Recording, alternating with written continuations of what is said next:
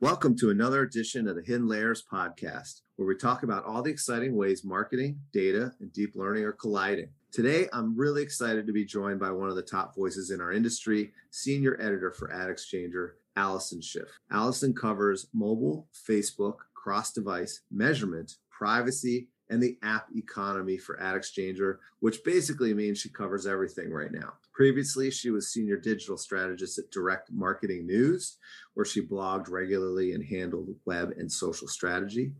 And I really look forward to picking her brain on the topics facing us today. Welcome to Hidden Layers, Allison. Thanks for having me. So let's jump right into it because we have, I'm sure, tons to talk about. I'm really excited to have you on the podcast. You have, I would say, a finger or two on the pulse of ad tech and digital marketing. And sort of for the first time in a while, I mean, look, things are always happening, but things seem to be coalescing. 2021 is probably going to be a big year for a lot of things. And on this podcast, we like to cover AI and deep learning, but I thought today we could start by covering some of the inputs of deep learning first, because in marketing, in deep learning, inputs are everything, but in marketing, there's tons of data, digital advertising data, but this year is really going to see some changes. And so I'd love to talk a little bit about, cookies and accurate tracking, and then also with all of that attribution modeling and how are we going to figure out whether conversions occurred, and how are people going to figure out whether their marketing is going to work? You're so right. Everything does feel like it's converging. Yeah. And all of my beat areas feel like they're bleeding in together because Facebook, privacy, regulation, I mean, they're all kind of one topic right now. Yeah, exactly. So I just saw Facebook is really gotten me dialed in, the advertising. I was one of those t-shirt sites that has all these funny, irreverent t-shirts. I got an ad the other day and I totally bought it. It was a Cookie Monster t-shirt that says, "Why you delete cookies?" and I just thought, hey, that's for me. So, I think that's the big question on everyone's mind. And of course, the end of third-party cookies is going to change everything, whether or not it's superficial on the surface, even though there's a huge back-end change, or whether that just changes everything. I think that's what I'd love to hear from you. Do you think we will successfully replace the cookie with an alternative ID system like a LiveRamp or the Trade Desk Consortium or whatever? Or do you think we're going back to contextual advertising? Well, first, I would totally wear that t-shirt that you just mentioned. I'm such a nerd for that kind of stuff. But I feel like the answer to your question is like, yes, sort of all of the above, because the cookie is definitely, crumbling. It's been a prolonged process. And now, it's sort of 0 hour. And I think it's going to be a bunch of solutions that, end up not necessarily replacing the cookie, but just bubbling up as a collection of alternatives. And that includes contextual, that includes some of the industry efforts like Unified ID 2.0 that was spearheaded by the Trade Desk, that's starting to pick up some steam, that includes, what LiveRamp is doing with ATS, that includes a really crowded vendor landscape, so-called cookieless solutions, and everybody just sort of vying and jockeying for a little bit of mind share, but I think also trying to just figure themselves out. It's sort of funny because now when I get pitches in my inbox, I mean, every single one, it feels like, has the word cookieless in it. And if you ask anybody how their solution works, suddenly they're apparently not that reliant on cookies, right? Like, oh, no, we don't really rely on cookies very much, but we have this cookieless solution for you and it's going to be great. So it's a little bit like talking out both sides of their Right. mouths. But this is going to be a year of testing, a year of a little bit of freaking out, because last year was sort of a buffer year, right? I mean, it was in January. Yeah, I mean, you could ignore it, or you could feel like the theoretical and the proposal stage was enough at that point, because there is a lot to talk about. But at a certain point, you gotta do action. Yeah. And so look, I'm an optimist, and I just feel like, being in the industry as long as I have, there is a technical solution to any challenge in the internet in general and in digital advertising. I just feel optimistic that there will be an alternative ID system. I think that publishers and marketers will want this because it enables continued sort of one-to-one attribution capability. So I'm optimistic. I'm just wondering if you're as optimistic as I am, or do you think that it's the death of one-to-one marketing and we're all going to have to do demographic targeting on television from now on? I mean, I don't think it's fully the death of one-to-one, but there is a trend toward like the notion of aggregated insights and just aggregation in general. Particularly, if you look at some of the proposals in the privacy sandbox that are under discussion right now at the W3C, it's about learning about groups and cohorts. Like you just hear the word cohort over and over again. And as not a practitioner, I'm always a little bit reliant on like what people tell me about how their solution works. I'm reading lots of case studies, but I don't know that I ever see the it didn't work case studies. And I've always in the back of my mind wondered like how really useful true one-to-one really is for targeting and why it has to be like that. I mean, I don't know that you have to go that specific necessarily, and if it's even if it even backs out. I mean, you have to layer in so much targeting and do so much work to hit the maybe right person. Like, is the ROI there? I don't know that the ROI for one-to-one is necessarily what has been sold to a lot of marketers. Yeah, I mean, look, well, first of all, the vast majority of marketers are still using manual optimization techniques to try to figure out where to place their ads. For us at Cognitive and a bunch of the other algorithmic advertising companies, one-to-one is definitely a very important part of how you train, these algorithms to automatically find your efficiency for you. And I think that one of the things we're seeing, and I'm sure you see, is that the media agencies and the trading desks have not been successful at scaling and repeating their successes using these trading desk manual optimization capabilities. And I think everybody's sort of exhausted by the effort. So, we definitely want a one-to-one solution at Cognitive, but I think in general, the overlap and, I hear a lot of concern about a Google-only sandbox solution. Oh, for sure, yeah. And making a non-Google sandbox aggregate solution work seems like that seems even more impossible than many of the other things that we've been talking about. I don't know. I think a really big challenge. A big challenge is that, the browsers are taking a very strong hand here, and so, you as a vendor, like maybe not you personally, but just like the vendor community always has to kind of have eyes in the back of its head or be really thinking about, well, is what I'm trying to create now, is it going to just be dead in the water after, some unilateral change by a platform company? Yeah, and I wonder if the browser system the browser system was pretty innocuous for a long, long time. And then all of a sudden it's come out as sort of this, an aggressor almost. And I think a lot of both publishers, I think everybody, I mean, not just the vendors, but the publishers, the whole ecosystem feels like they've been held hostage to a certain extent by an organization that they are not a part of and have no say in, so I think it's going to be interesting to see how everyone reacts this year over what's actually going to happen. Because like you said, last year, I think we talked about it and a lot of people were able to either ignore it or just think of it as a theoretical, I'm curious, though, what you're hearing from your own clients, if I could pose a question to you with all of this just happening, not so much in the background, kind of in the foreground now. I would say that we have not, I'm seeing a lot more adoption and thought leadership from the publishing side than the marketing side.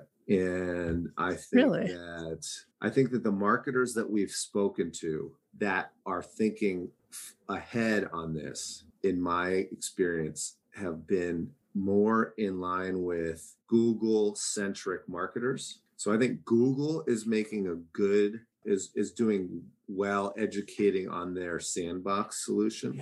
But I would say that is still the minority of clients that we've had real conversations on this about. Most of them, in my opinion, are probably not paying attention, and we've talked to them about that. So I get the sense that advertisers just want the industry to figure it out, and like their agencies to just tell them what happened, like what they should do, as opposed to really being involved. Although I don't really think there's a very strong publisher voice at the W3C, although, on the industry side, like at IAB Tech Lab, for example, and also, slowly within the Unified ID 2.0 initiative, like with the Washington Post and Mediavine and maybe some others that will join, there is a publisher voice. I feel like publishers are getting pretty excited about stuff like first party data. Like that's what I hear from publishers. Being from the publisher side and the agency side and the ad tech side, I would say that there has always been this old school idea at some publishers, that going back to contextual first party data is going to be a win. And just my experience on all sides of this business is that these tiny, unless you see a huge amount of consolidation on the publisher side to where you have a first party cookie network that is as large as a Facebook or whatever, that those solutions are not going to help you that much. Cutting the ecosystem back up into 1,000 little pieces of IDs is not going to be effective or efficient in any way for advertisers, and they're just gonna continue to gravitate more and more towards Google and Facebook, and I think that's a big challenge. Now, I went on a DAA junket to DC, and I would have to say that the publishers involved in that junket were pretty clear about the monopolistic opportunity that going cookieless was giving to Google and Facebook. So I think and sort of the rise of local privacy regulations like the California regulations versus a federal blanket regulation. That's something I think we all are interested in having, so that we can all comply in the same way. I mean, for the moment, without a federal privacy regulation in place and not an exact path toward one just yet, even though there were some bills passed here and there, and who knows what happens under Biden, CCPA is like a de facto national law now. Yep. Yeah. One thing I wanted to ask you a question, actually. I know you're supposed to interview me, but sure. I have a question for you. So publishers and first party data, I mean, I've spoken to a bunch of publishers and they're all pretty excited about their first party data initiatives, and they feel like they've been disintermediated from their end users, and that they now have an opportunity to reclaim that relationship, and it feels like they feel very hopeful. Is that like a Pollyanna attitude? Like, do you think that they'll be able to really fulfill on the promise of all of those direct relationships? Or, is it just like you were saying, it's like this balkanized thing? Like, even if you're the biggest publisher, you only have so many million people who, you can have a relationship with directly. Yeah, I think that, so my most premium publisher experience was CBS Interactive. So we had CNET, which has got a lot of very valuable first party data because it reviews all the tech and the consumer electronics and all the new cell phones and things like that. So anybody reading those reviews was in market. We had a lot of in market data, and that was very valuable first party data. It's always been valuable. It was valuable before we had RTB. It's valuable now, and it will be valuable if RTB is replaced, if cookies are replaced, third-party cookies are replaced. So, my take in my discussions with publishers has always been, unless you have something unique about your first-party data, it's not valuable. It never has been, and wasn't disintermediated because of centralized RTB cookie, third-party cookie capabilities. News, general audience news is exactly as it sounds. There's no in-market capability there. There's nothing that shows you where you are in the funnel, and trying to cut that up into an audience of demographics maybe is sort of like, it's going back in time 20 years, and only size will matter then. But thinking of like the past, but then like a blast from the past, you were saying, RTB goes away, but like with third-party cookies going away, I think, RTB has a role to play with a more sophisticated approach to contextual, right? I mean, Yes, like absolutely. contextual doesn't have to be like your grandma's contextual. Everyone's coming up with really interesting stuff and like bringing in new kinds of contextual data, not just, oh, like they're reading an article about cooking, like where are they? Like location Yeah. data, and like ComScore is doing something interesting like on that front. I think auto data, location data, financial data, and all of that can be considered contextual in a sense. It doesn't have to just be demographics. Yes, absolutely. And contextual is going to become more important. Unfortunately, I'll say this based on all of our research, all of our usage of a lot of different inputs for modeling. And we used to hear this from Trade Desk, and we thought it was a little bit self-serving in the way that they've created their sort of their bid factors and things like that. And they were always saying, look, the only thing that matters is audience. The only thing that matters is audience. The only thing that changes performance and KPIs is audience. So find the right audience and target them. We definitely see that as true, with the caveat of very specific products like motorcycle insurance. Yeah. Motorcycle insurance performs really well contextually because the audience is tiny. But if you're trying to sell anything in bulk at scale, like beds, everyone needs a bed. But when do they need it? CPG, anything, Yeah, CPG is just CPG, anything, autos, et cetera, et cetera. Anything that goes to a large general public context doesn't matter that much. Finding the people that are going to be interested in your product matters much more. And context adds value and efficiency,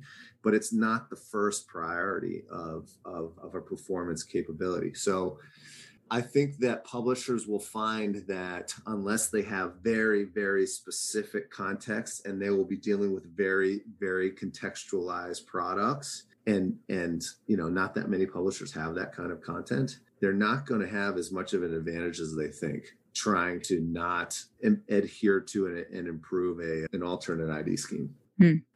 I mean, this will be the year to find out. 2021. So speaking of we just talked about CPG a little. You've covered the CPG retail networks that are coming up: Walgreens, CVS, Walmart, of course, Kroger. Are you seeing how are you seeing those succeed? Because what they're trying to say is that we can show an ad now, and then of course with cookies track that ad to a purchase in our loyalty programs. Seems to be an important big step for CPG brands that they've been looking for a long time. Yeah, and not exactly the same, but sort of triggered by the same reawakening that publishers have had about the maybe value of their first-party data. Third-party deprecation waiting in the wings, like retail media networks are cropping up, with that happening in the background, like traditional retailers realizing in the same sort of way as publishers have realized that they have potentially a really interesting asset they haven't been taking as good advantage of as they could. And so Target and Kroger and Walmart and CVS and Walgreens, they all inherently have a lot going for them because they have first-party identity data, but they also have transaction data, and they own the point of sale, and they can tie media exposure right back to e-commerce. And, it's just a really well-rounded relationship with consumers, and it spans digital and physical. It's just a challenge of bringing that vision to life. And so they've all realized that there's a ton of opportunity, and they're grabbing for it. So I think it's a little early to say, though, how well they're performing, but there is a little bit of insight that I've gotten from talking to a few of them. When I spoke to Walgreens, they're the newest one to really productize their retail media network. Their VP of integrated media, this guy named Luke Keigel, he said to me, I think it was a 2x plus percentage improvement on campaigns that incorporate first-party data and loyalty data, either as the audience segment itself, or as a seed to model off of. So that's a pretty big improvement. And Walmart's offering has been out there for just a little over a year. And so there's a little bit more information about how that's going. They put out a blog post. It was right at the end of 2020, outlining some of the momentum that they saw with their media group, and it was, I think it was like something like 40% like net new advertisers that have come over to work with Walmart, basically in order to take advantage of Walmart Media Group. So it helps them be stickier, and it has the potential to really improve campaign performance. That's great. That's good to hear. So with that, we go to sort of attribution, and these closed network, it makes a lot of sense for these closed networks, these retail networks, to be able to say, okay, we showed an ad, that person that saw the ad bought the product in the ad. But that brings into question advertiser attribution in general. We have now Google with its sandbox, maybe alternate IDs, et cetera, but we still have the vast majority of marketers out there using last touch attribution and heavily valuing search and Facebook and things like that in those models. Have you heard about that in the industry, and where you think, are we ever going to get to a multi-touch attribution, which is much more accurate, everybody admits, or is everyone's just given up on attribution in general and just doesn't care anymore? I mean, I don't think anyone's given up on it. It's interesting because I feel like measurement sometimes gets a little bit of short shrift, or it gets forgotten about. I mean, you brought up the privacy sandbox. Most of the proposals in there are trying to come up with ways to do targeting without cookies. And there's not a lot of talk of measurement. There's, I think, some early testing on a conversion API, and Newstar put a proposal, I think it was like maybe in November, into the privacy sandbox, but it to do with measurement, but it was more like a call to action, like, let's talk about it, like, let's consider it. Don't forget how important measurement is. It's not all about targeting. I mean, last touch and last click and last tap. I mean, it does feel like it has, unfortunately, some life left in it. It's very prevalent in mobile, with app attribution. So, I mean, I would hope that we would be getting away from that, but I think we're still mired in it. Yeah, let's talk a little bit about app advertising, because that's another area you cover. And because of all these issues, we're talking about this all converging together. Is mobile advertising in its quote unquote traditional form dead? It's like we're not going to have mobile IDs. Location data seems to be going the way of the dodo because as it probably should, people are actually having to ask for location data in a game, which makes no sense, et cetera. So are you seeing, sort of the mobile advertising space having to reinvent itself entirely?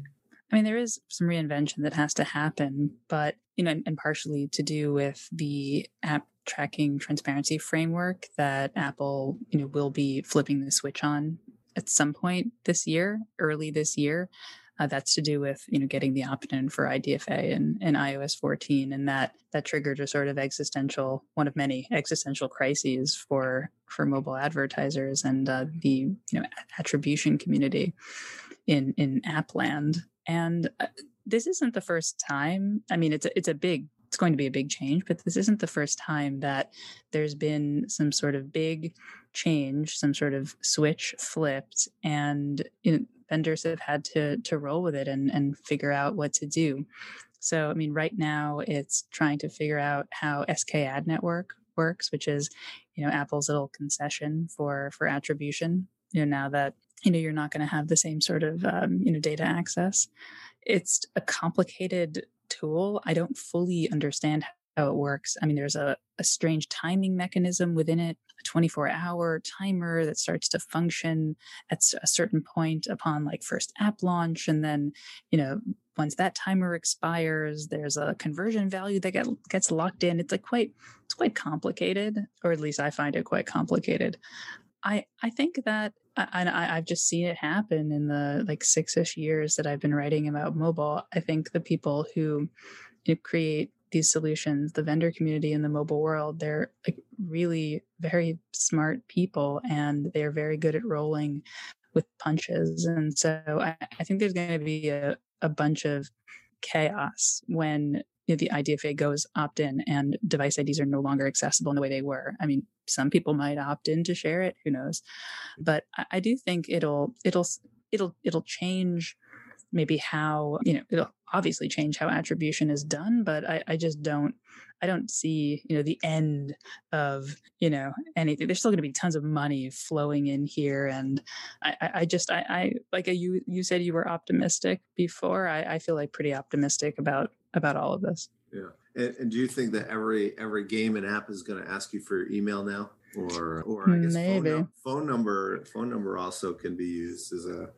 I mean, they're going to ask you for something. I mean, so you could argue though, and it is the case that like some apps really don't deserve some of the data that they've just been able to grab quite easily. You don't need to share certain things with certain apps, right. And a reset maybe is necessary. Yeah. It's been it's been very grabby. Right.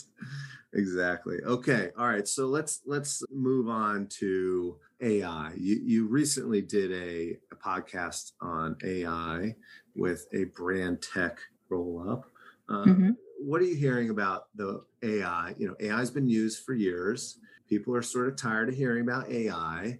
But I do think that we've turned 2020, 2021, I think we've turned a sort of a corner on that. And in fact, whereas before everyone's like, oh gosh, AI, that doesn't work. It's never worked. Now I feel like people are pretty optimistic on and interested again in AI because I think it is working. We're seeing a lot better results from AI tool sets. So what are you hearing? I mean, maybe we're on the cusp of some really practical applications and people will start talking about using AI in real ways as opposed to just adding more froth into the sort of the world. Like the world doesn't need more froth. I think that's partially why people got a little bit sick about talking about AI, even though we're still like so early because there was just so much blah, blah, blah. But there are some really like interesting applications coming, like customer service for sure is going to be one. And one area I think is pretty interesting, and you hear IBM talk about this a lot actually, is how AI and machine learning kind of fit in with privacy.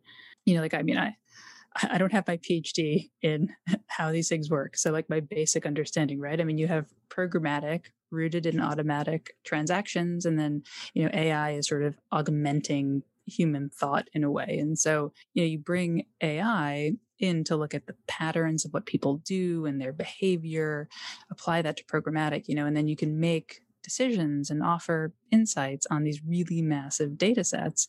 And then you can have marketers making just more informed decisions like that. That seems like not so futuristic. It doesn't have to be, I don't know, that doesn't have to be part of the robot revolution. Like that just feels like an evolution, like an interesting evolution. And I mean, the potential is there to use AI to do that.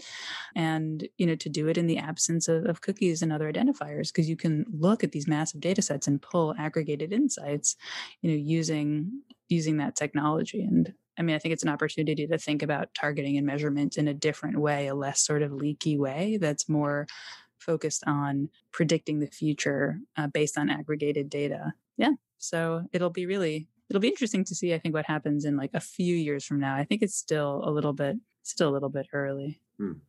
Interesting. And sort of as we begin to wrap this up, let's talk a little bit about ad tech, the M&A market, IPOs, et cetera. It seems like there's been a resurgence and a success in these. My question is, do you think that it's only specific to the buzzword of connected TV, or do you really think that there's fundamentals there that are helping this resurgence in value?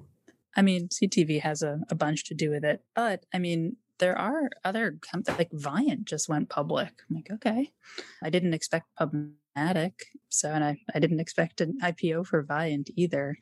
Like a few years ago, ad tech stocks were having a really like tough time, and there weren't really many IPOs because investors had gotten burned. Sort of, looking back at what happened with Rocket Fuel, for example. Right. So sentiment was it was in the toilet. And I've been told by multiple ad tech founders and CEOs that it's still hard for them to raise money because there's this like squeamishness and this skepticism from the investor community. But I mean, there are notable exceptions like the Trade Desk, CTV, but I mean, LiveRamp is, doing pretty well. And I mean, they love talking about CTV now too. But I mean, Criteo has had its ups and downs, but it's it's not doing too bad. And I mean, those are some positive benchmarks for ad tech companies and data companies lately. In 2020, it wasn't a great year. And I spoke with Luma Partners recently, one of their VPs, Connor McKenna, about an end of year report that they put out looking at M&A activity, like particularly strategic M&A over the course of 2020. And overall M&A activity was down 30% year over year, which was mostly because of like a just total lull in the second quarter. Mm-hmm.